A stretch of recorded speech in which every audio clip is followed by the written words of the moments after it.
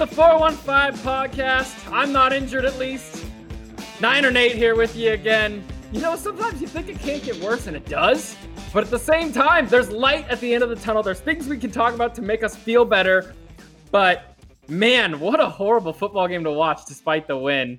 With me this week is Jennifer Lee Chan from NBC Sports Bay Area. How are you? You know, I am hanging in there as best as possible under the circumstances. You're not injured, right? Not that I know of. So okay, we're not injured. We're the only people not injured that have to do with the 49ers, it seems like, because everyone else is. Let's get into a quick NFC West check-in before we start talking about the 49ers. And the Seahawks pulled off their Seahawks BS last night and somehow found a way to win against the New England Patriots 35-30 because for some reason Bill Belichick decided, I don't need 40 seconds extra to play with Cam Newton when this team literally can't stop him. So Seattle's 2-0 going into week 3. The LA Rams, I think they kind of helped us out a little bit because we got to see that the Eagles actually do suck. They won 37-19 over the Eagles, and Carson Wentz just looks awful. It'd be great if we had a player who could just kill him just on a defensive line or something like that. You know, I don't know. Like the guy I don't know if we have any of those left. Right? And then finally in the NFC West, we have the Washington football team lost to Arizona. I just wanted to say Washington football team because I think it's so funny. 30-15. And Kyler Murray really looks like an MVP. And it looks like last week wasn't a fluke for Kyler Murray. He is really having a hell of a season. And playing that team again is going to be maybe a battle if injuries continue, but we'll see. If the injuries get better, then I think they can beat this Arizona team. And I definitely think Seattle's beatable, and I think the Rams are beatable. I think things aren't as bad in Ninerland as we want to say they are. There is no team in the NFC at all who is unbeatable. Not one of these teams is unbeatable. San Francisco could beat any of these teams if they get healthy at the right time. You're going into a stretch where you're going to play 3 teams with a combined record of 0-6 who are all terrible. There's literally no redeeming factors about the New York Giants without Saquon Barkley. There's nothing to look forward to. Daniel Jones had negative fantasy points going into the fourth quarter. Like, Daniel Jones isn't going to beat you even without Nick Bosa. The Eagles are terrible. They can't seem to protect Carson Wentz at all. And Carson Wentz is running for his life every single play. Even without Nick Bosa, he'd be running for his life. And the Miami Dolphins, they have nothing. Nothing. It's still wide open for the next 3 weeks. If they can hold on and no more injuries, there's totally a chance that this team is 4-1 going into a Rams game that is totally winnable with their quarterback and with their tight end. Yes or no, Jennifer? I mean, there's a movie made about it. It's called Any Given Sunday. So, I mean, it is always possible. You never know. I like your positive take. I saw you looking at me and I was like, I just feel like there's totally a chance for this team and the hype train can keep on rolling for one more week despite one of the worst injury games I've ever watched in my entire life. There's totally chances for this team to be better. Jimmy Garoppolo was awesome. Absolutely awesome. And then he got hurt. But before that, he was awesome. He was throwing balls like we thought he would be. Like what you were saying, he was at training camp this year. What did you see from Jimmy Garoppolo? Do you trust him after this week? Yes, it's only 1 week. And yes, it's the Jets. But you saw things. You had to have saw it, right? Well, what's amazing is that he got injured in very early. 11 minutes left in the first quarter. He played his best after he was injured. He was much more accurate. He got passes in front of receivers. He saw where they were going.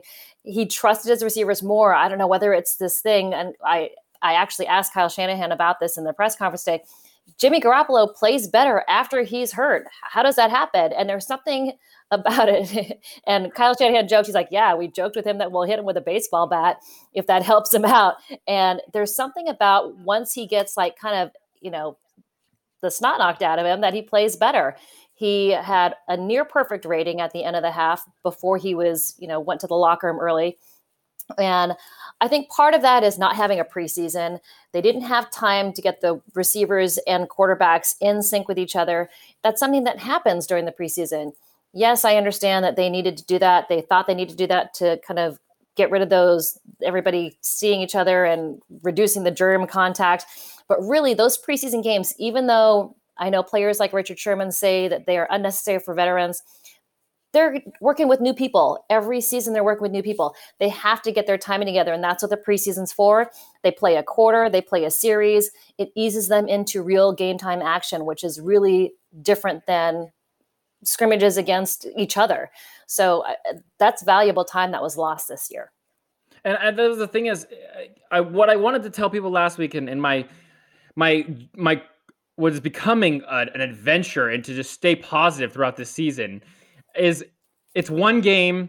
Jimmy Garoppolo will be better. And he came out and he was better. And I think like there was never a time on Sunday, and yes, it's the Jets, that Jimmy Garoppolo was the problem on this team. He was the biggest bright spot I think they had.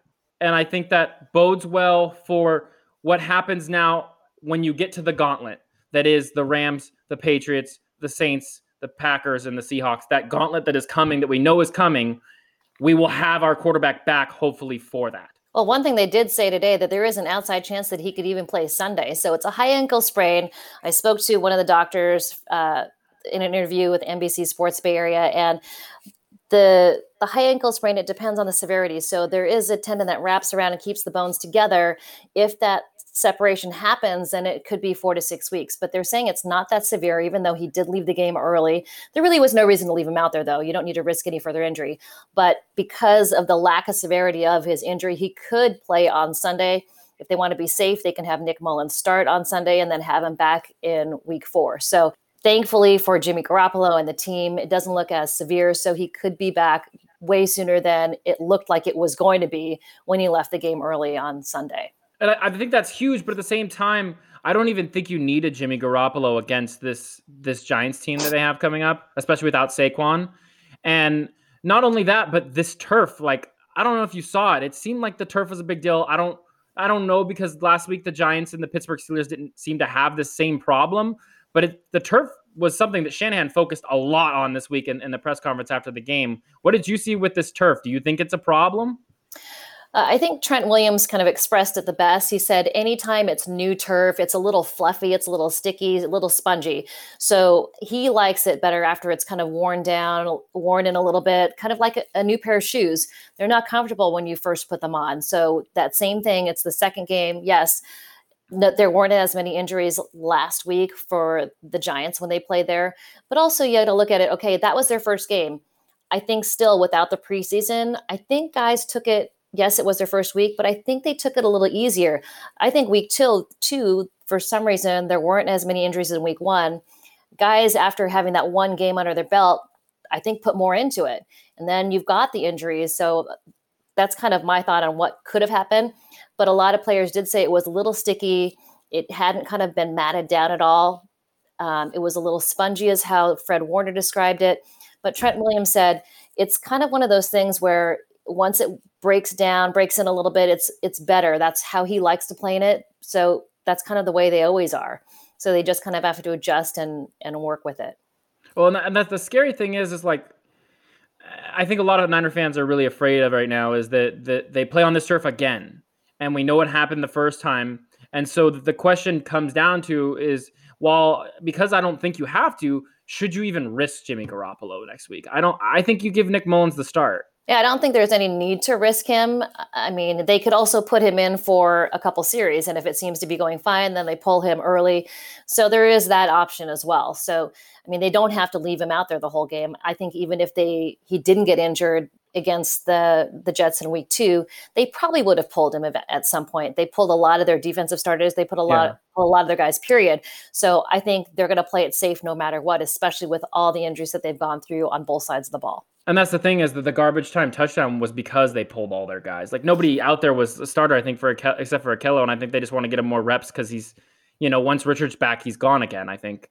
And I think they know that, and that's why. And then, that Jets team's so bad. I just like watching that game. I think it was 3rd and 21, and they got 50 yards on them. Like it was obvious that Jets team was bad. And there was just no point for any of the starters to be out by the start of the fourth quarter, I think, after the injury problem they had. But to lose Bosa on a game that, it was 14-3, and it probably could have been over. Like, that's the thing is, that Jets team was not going to score 14 points on those Niners. It was never going to happen. And I think that they're going to get to a point in that New York Giants game this week where Daniel Jones is not going to beat the Niners defense. And yes, the Niners defense is depleted a little bit, but they're still one of the better defenses in the NFC, I think, even without Nick Bosa. I think you're right. I think Kerry Hyder has done a great job. I think Kevin Givens has a lot of experience from being on the practice squad and playing some snaps. And then they also signed officially Ziggy Ansah this week. So they're hoping to have him out there on Wednesday to participate in practice as long as he passes his COVID testing. But, the priority was to get him out there now with both Solomon Thomas and Nick Bosa out for the season. And we can only hope he's the answer.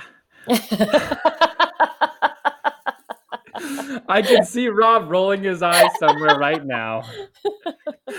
But that's the thing is I think that there's enough guys out there for them to bolster the defensive line, which is, where they're the weakest right now. Sherman's going to come back. The defense is still really good. The offense is going to get more healthy as time goes on. I think they might have something in this Brandon Ayuk kid. I don't know. You came up on the show, the second week of the show, and you said, everyone's talking about him. And there were some plays, sure, he didn't have a ton of yards, but Ayuk came in and he looked like a stud. I felt like they needed to use him more. I think he will be used more. He actually was in there for quite a few snaps. I think he was in there for 44 snaps of the offense, which is 70-something%. He was only in there one less snap than Kendrick Bourne, which is saying a lot for a rookie because Kendrick Bourne has a ton of experience. And you see Brandon Ayuk having almost as many snaps as him. Those two had the top snaps on the offense for wide receivers.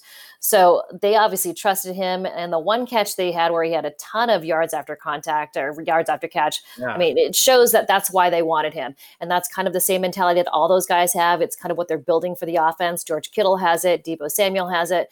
And I think he's going to be a huge part of the offense going forward. And people forget too, Jordan Reed was the number one tight end this week, and he was awesome. So that's the thing is yes, Kittle's going to come back, and he's still the best tight end in the league. But then now you have this guy, Jordan Reed, who hopefully he can stay healthy, is awesome as well. And then we got to see Jet McKinnon again this week just go off. There's some really great bright spots on this offense, and they don't even have everybody back yet. On all those guys you just mentioned have such great stories. You look at Jordan Reed, who's been out of football for so long. This team is full of them. You've got Jerick McKinnon, who's been out for over 2 years. Trent Williams, who's been out for more than a year. These guys, I think part of what makes their locker room so special is that it's guys that have missed the game because of injury, and they come back and they just want it even more. So I think, like you're saying, there are bright spots, and Jordan Reed's performance was definitely one of them. Yeah, absolutely. He had 2 touchdowns, and the first touchdown, he literally jumped over the man and just went for the end zone and got it. It was awesome to see because, you hear about, if he gets a concussion, he's done. And he doesn't care. He's going to go out there and he's going to ball. And I think that's what Niner fans want to see. And, we didn't see a lot of Mohamed Sanu, but at the same time, you saw the video on the sideline of Sanu. I say his name wrong every time.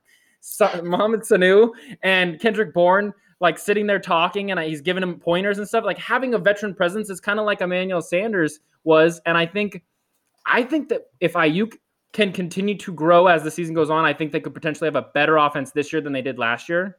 And I asked Ayuk about Sanu and his leadership, and he had only been there since Friday, and he's just said he's trying to soak up everything he can from Sanu. He's been a great leader, a great teacher already, and I made that reference that he could be just like Emmanuel Sanders was last year. And you look at the production from Deebo Samuel when Emmanuel Sanders landed in Santa Clara, and it went through the roof. Really, it was the second part of the season where Deebo Samuel started to shine, and it was after Emmanuel Sanders got there.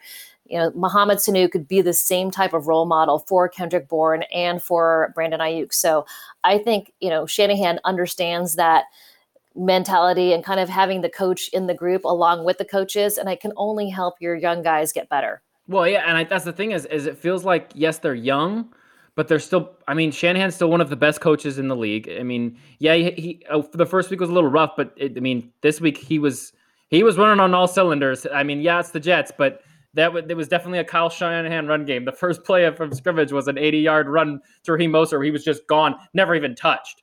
And so that's the thing is the talent's there. They need to get healthy, and I think that this is still one of the better offenses. The problem is, and this is the NFC West, I think this is where the best teams are in the entire NFC. I don't think if you're looking at the NFC and you're looking at the teams that are there, like the division winners right now, probably like, I know it's 2 weeks in, it's stupid, but Green Bay, New Orleans, and Dallas, right? I think the Arizona Cardinals, the LA Rams, and the Seattle Seahawks are better than all three of those teams. The Seahawks look really good, as much as no one that is a Niners fan wants to admit it. They do. Their offense is, they're letting Russ cook. And while the defense for the Seahawks looks terrible, it doesn't matter when the guy's scoring 5 touchdowns a game. And so the biggest thing for the Niners, I think, is going to be, can you split with the Arizona Cardinals now that you've lost to them once? Can you split with the Rams? Can you split with the Seahawks? Because if you can do that, I think the NFC West is totally, totally not lost yet. The sky is not falling. I think it's going to be a challenge for sure. I think losing Nick Bosa is one of the biggest pieces, and it's the most challenging thing that they're going to have to replace. The defensive line is good, but those 2 season-ending injuries are going to be really hard to come back from. And then also injuries that we didn't talk about yet. Dee Ford was having neck spasms. It turned into back issues. So, the defensive line looked amazing through training camp. You've got Nick Bosa on one side, Dee Ford on the other, and now without both of them possibly, I mean, we don't know what's going to happen with Dee. They're doing more testing on him, but for him to go from neck spasms to a back issue could be something where he's out for more than just this week. So that's kind of to be seen, but it's going to be a challenge for sure. But there are ways that they could pull out some wins in that tough stretch coming up. Talking about Dee Ford, do you think, and I hate talking about this, but do you think the Dee Ford trade is kind of like a lost cause at this point? I mean, the guy played 8-9 games last year, and he played for the playoffs, yes, but here we are 2 games in the season, and he was non-existent in the first game, and then he didn't play at all this week.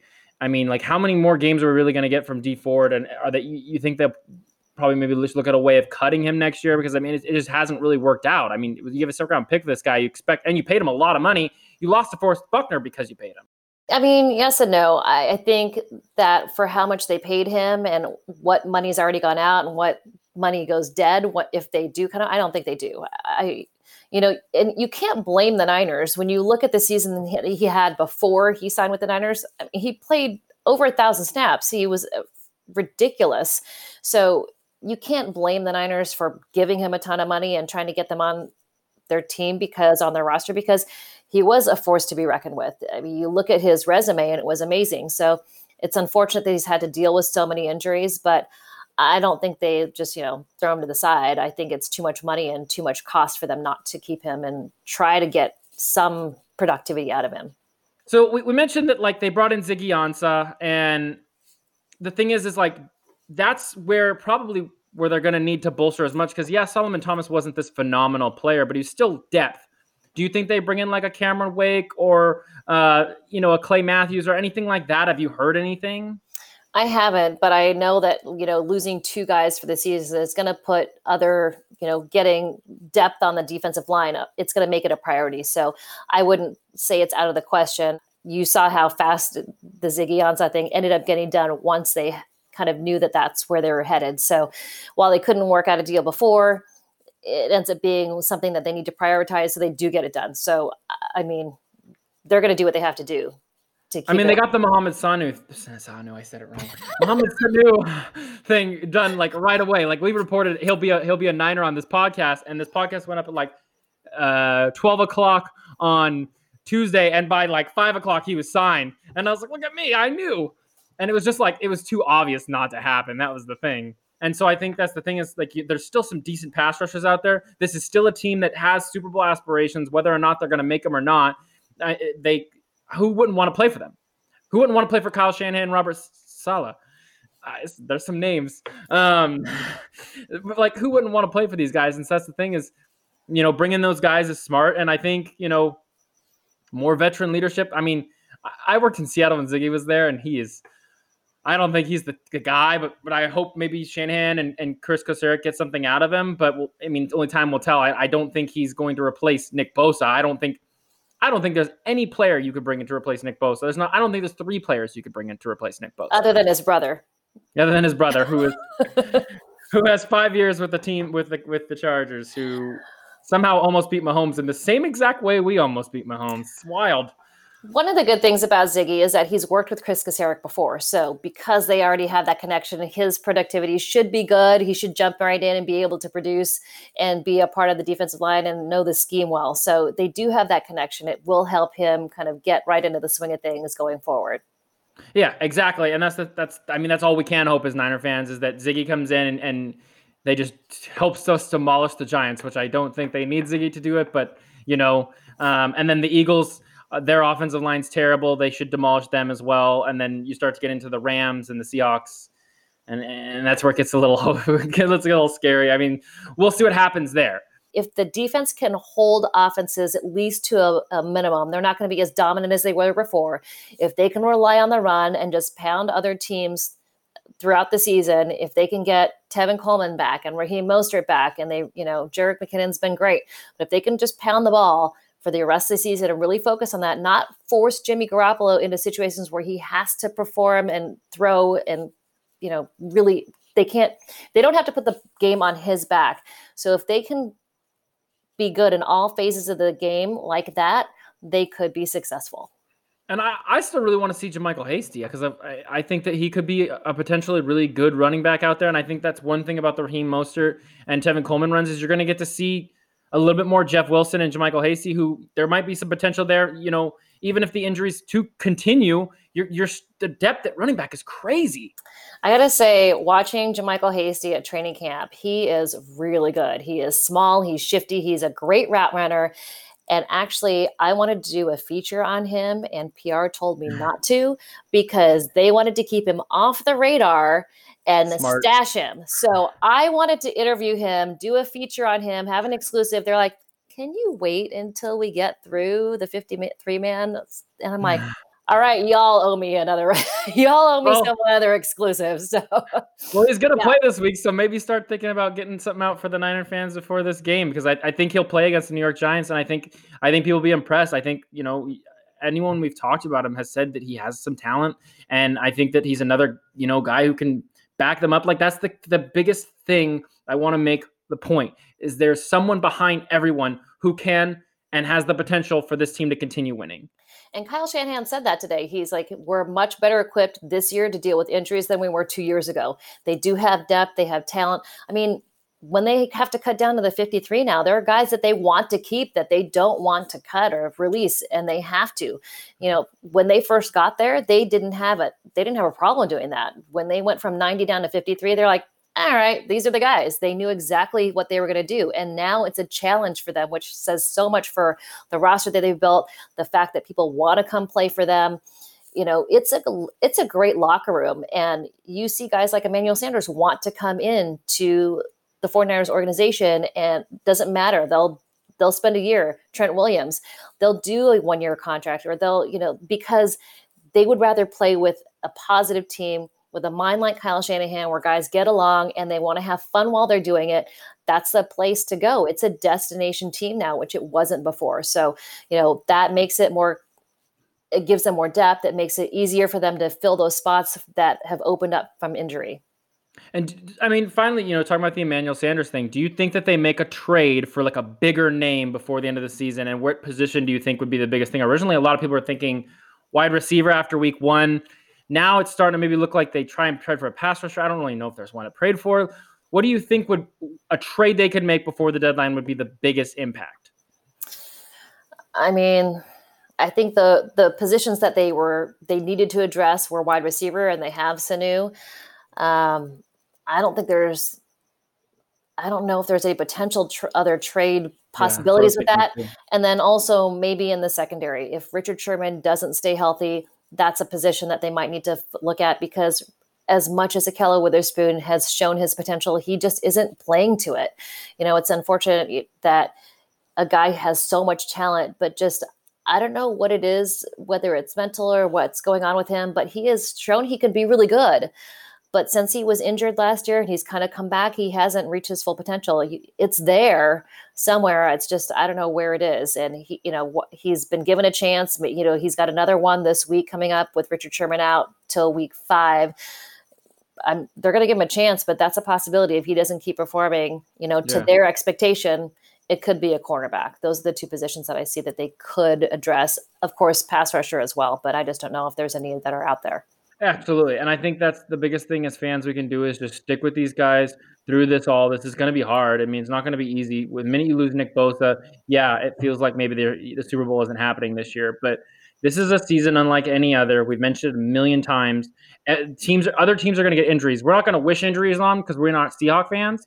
But the thing is we want to make sure that at any time we're classy, but at the same time being faithful as the team.